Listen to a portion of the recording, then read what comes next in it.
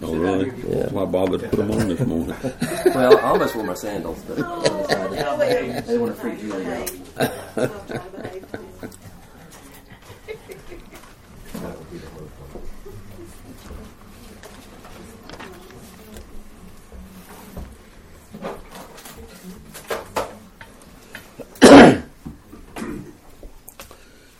I didn't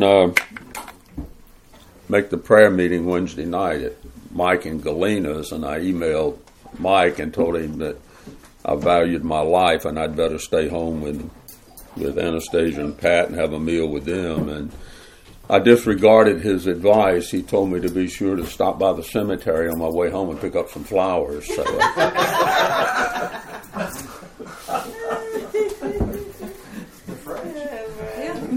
if I hadn't already had some, I might have done that. But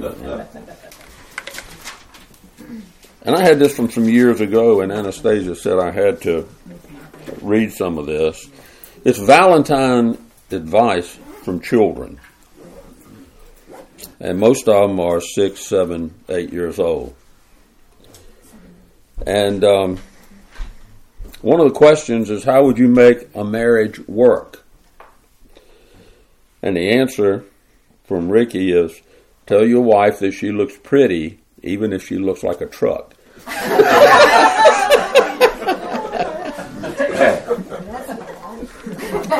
So you might want to remember that. How's that going, Pat? I think trucks are pretty. Especially in a pickup. We have plenty of miles with that. Yeah. Another one is, when is it okay to kiss someone? And the answer is, when they're rich.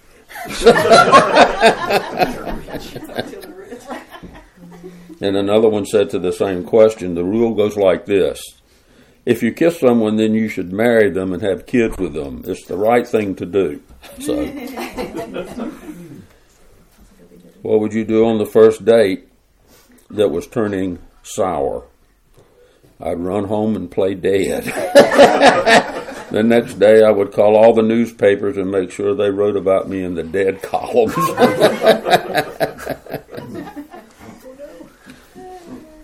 What's the right age to get married? No age is good to get married at. You got to be a fool to get married. What do you think your mom and dad have in common? Both don't want any more kids.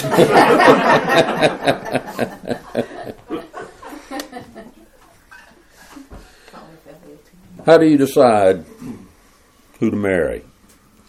You got to find someone who likes the same stuff.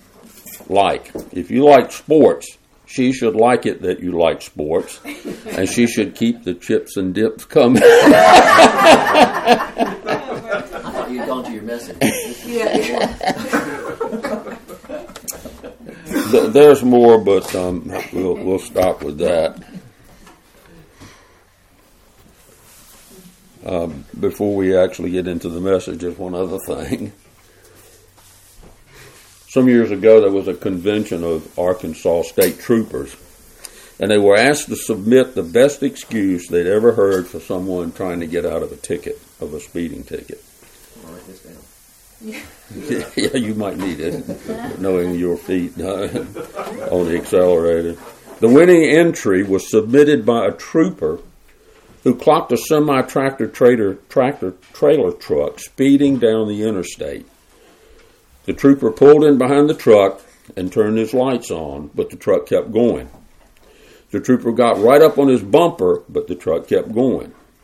The trooper turned on his siren, but the truck went even faster. Finally, the truck ran out of gas and rolled to the side of the highway. The trooper got out and walked up to the trucker's window. The driver rolled down his window, and the trooper asked, "Did you see my lights?" "Yes, sir, I did," the trucker responded. "Did you see me following you right on your bumper?" The trucker answered, "Yes, sir, I did." "Did you hear my siren all those miles?" "Yes, sir, I did," the trucker answered. Finally, the trooper said, "Then why didn't you pull over?" And the trucker said, "Well, to be honest, about 2 years ago, My wife ran off with an Arkansas State Trooper. I was afraid you were trying to bring her back.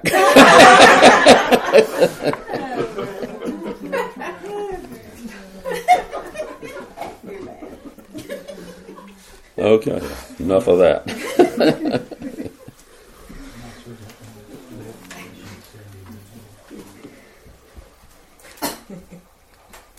Anselm of Canterbury is a church father, and he's a great theologian and a great thinker. He's been called the second St. Augustine. And he was asked this question. He asked this question to God, and he says, how do you stare at the wicked if you are just and supremely just? And that's a mystery without the answer that Scripture gives you. How does someone that is supremely just stare at the wicked? It's a mystery about the mercy and the justice of God. Some scriptures. Psalm 119:9 says, how can a young man keep his way pure? It says, by keeping it according to your word.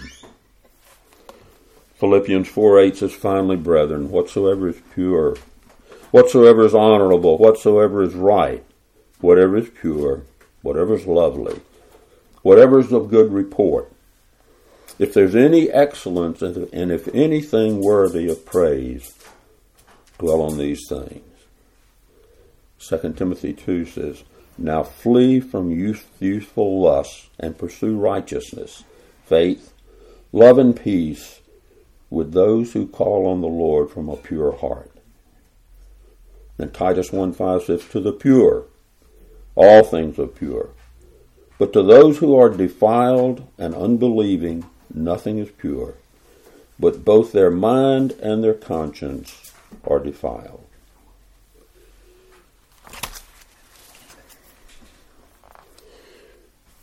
There's a song that kept going through my mind this past week. Actually, it's in the songbook, and I didn't realize it. On page 10, I think. And the song is called, I Will Never Be. And the words are, I will never be the same again. I can never return. I've closed the door. I will walk the path. I'll run the race. And I will never be the same again. The second verse says, there are higher heights. There are deeper seas. Whatever you need to do, Lord, do in me. The glory of God fills my life, and I will never be the same again. And the chorus says, fall like fire, soak like rain, flow like mighty waters, again and again. Sweep away the darkness, burn away the chaff, and let a flame burn to glorify your name. So the question that I ask myself is, what things are in me that are the same as they were before I knew the Lord? And why haven't they changed? If some things haven't changed and they need to change, then the question I need to ask myself is, what is more important than a right relationship with God? Matthew 5:8 says, blessed are the pure in heart, for they shall see God. First of all, seeing God's a gift from Christ, because we know that His word in John 12 says, whoever sees me sees Him who sent me. And the verse before this tells us that seeing means believing. So if we don't believe Jesus, we will not see God. You know, Moses had a desire to see God, and he asked, please show me your glory, in Exodus 33. And God partially answered Moses, and he was allowed to see God's back, but he couldn't see his face. This means that Moses was allowed to see what Moses in the flesh could bear to see, and what he couldn't bear to see in the flesh was withheld from him. David prayed for one thing alone, that I might dwell in the house of the Lord all the days of my life, to gaze upon the beauty of the Lord and to inquire in his temple. You know, all through the New Testament, there runs the hope of purity because we hope to be like Jesus when he appears. 1 John says, and everyone who hopes in him purifies himself as he is pure. You get the idea that purity is running through Scripture everywhere you look? The pure in heart are those that see that they are made for God and are only ultimately satisfied by seeing God. There are a number of good gifts that God gives, but the pure in heart know that there's only one ultimate gift. There's only one ultimate prize. David says, you are my Lord, I have no good apart from you.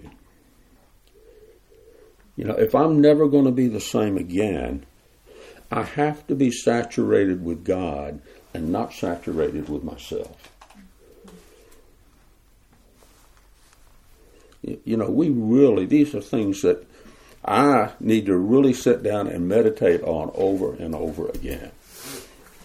God says the pure in heart will see God. And it says that you've got to be saturated with him. The word has got to soak into you, or you're going to be soaked with yourself. You're going to be soaked with the things of the world. You know, after Israel's idolatry with the golden calf at the base of Mount Sinai, the Lord told Moses to go up to the land he promised to give him, but that he wouldn't go with him. But Moses said to the Lord, if your presence does not go with us, do not send us up from here. How will anyone know that you are pleased with me and with your people unless you go with us? What else will distinguish me and your people from all the other people on the face of the earth? What else is going to distinguish us from all the other people on the face of the earth if we don't walk with God and he doesn't walk with us? And he says we need to be pure in heart to do that.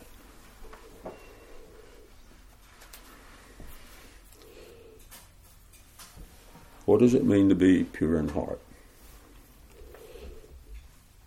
What it doesn't mean is sinlessness. We know that because there's nobody in Scripture that was sinless, except the Lord, of course. The patriarchs, no one else. What it does mean is a new disposition of the heart that's totally unlike the old disposition that we had prior to salvation. And one of the evidences that we do possess a pure heart is the discovery and consciousness of the impurity that remains, that still plagues us. Purity of heart is a freedom from defilement and divided affections that's always yanking you one way and another. Purity of heart is sincerity, genuineness, singleness of heart. It's the opposite of subtlety and guile and hypocrisy. In John 1, it says that Jesus saw Nathanael come into him and said of him, behold, an Israelite indeed, in whom there is no deceit, in whom there is no guile. That means Nathanael had a heart, an honest, seeking heart for the Lord.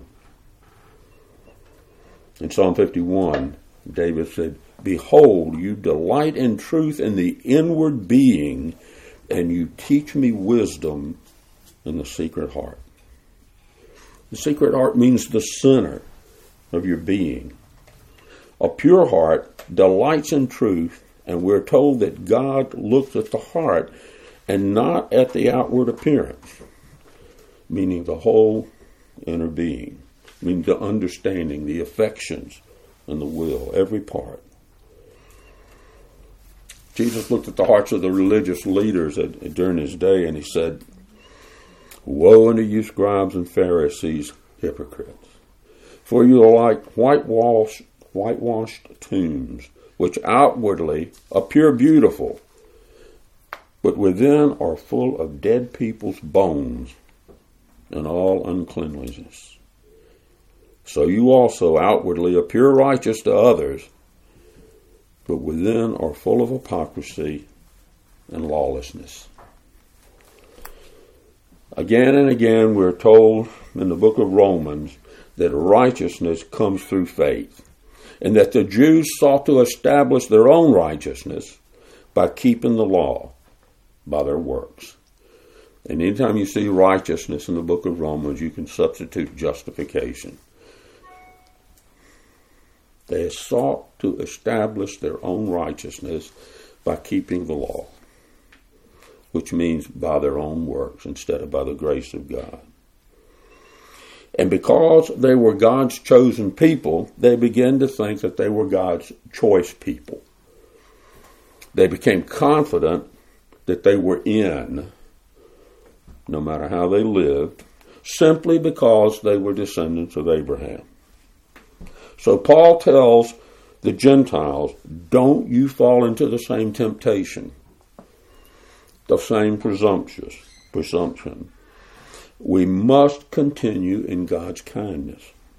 The only way we know that God's sovereign love is upon us is that we continue, that we persevere in seeking to be like Jesus, that we have a heart that loves him above all else. That's the only way we know that we persevere. He told the Jews, you've been grafted in. I told the Gentiles, you've been grafted in.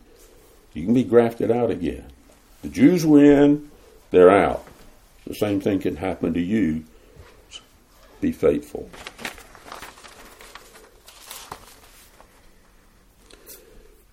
The pure in heart will see God. One of the most difficult things about being a Christian is that we serve an invisible God. So why is it that we can't see God's being? Some people say it's because God is a spirit and he has no form to behold, and we as creatures don't have vision strong enough to see the invisible God. Scripture, however, tells us something a little different. He tells us that the problem is not with our eyes. It's a deficiency in the heart. That's why we can't see God. God will not allow himself to be seen by those who are impure. And it's in an impurity at the very core of our being. If there is one impurity in us, we cannot see God. What we do see in Scripture is what's called a theophany. And a theophany is a visible representation of the invisible God. The burning bush is one example. Also the cloud by day and the fire by night. These are theophanies. These are visible representations of the invisible God. The glory of God that shone around the shepherds on the night Jesus was born in the stable in the flesh. But these are only outward manifestations of the inner being of God. They are not the very essence of God himself. We've got lots of questions about how heaven, but we can't answer most of them because God hasn't revealed the answers to us. But John gives us the promise of God. He says, beloved, we are God's children now, and what we will be has not yet appeared. But we know that when he appears, we shall be like him, because we shall see him as he is. We shall see God as he is. And then verse 3 adds a qualifier. And it continues, it says, and everyone who has this hope fixed on him purifies himself just as he is pure. So one reason we can't see God now as he is that we're not pure in heart. But once we become pure in heart, meaning that every vestige of sin is removed, then we will be equipped to see the Lord face to face as he is. We've got a promise that the God whom we have worshipped without seeing is the one that we're going to behold face to face. So how do we purify ourselves so that we can see God? The question is asked and answered in Psalm 24. It says, who shall ascend the hill of the Lord? And who shall stand on his holy place? He who has clean hands and a pure heart, who does not lift up his soul to what is false, and does not swear deceitfully. He will receive blessing from the Lord and righteousness from the God of his salvation.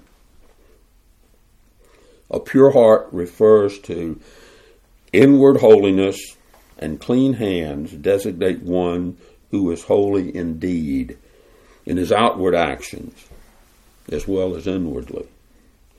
He worships the true God and not idols, and he has a right relationship to others. He does not swear falsely. This is the one who will receive God's blessing and righteousness, his justification. This tells us that the one who approaches God sincerely and trustingly will find salvation in him. C.S. Lewis said, it is safe to tell the pure in heart that they shall see God, for only the pure in heart want to. It's all about the inside. It's not about the outside. Jesus told the legalists of his day, woe to you scribes and Pharisees, hypocrites, for you clean the outside of the cup and the plate, but inside they're full of greed and self-indulgence. You blind Pharisees, first clean the inside of the cup and the plate, and the outside also may be clean.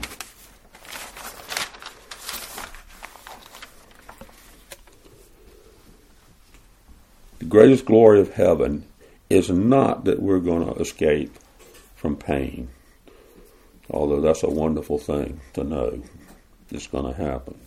The highest joy will be the ability to have direct face-to-face communion with God, and see that for which our souls were created. We may not be able to imagine how wonderful that's going to be, not knowing but knowing God's promises should make us go hard after the purity of heart that leads us to the day that we know is coming, and will never be the same again. Thanks.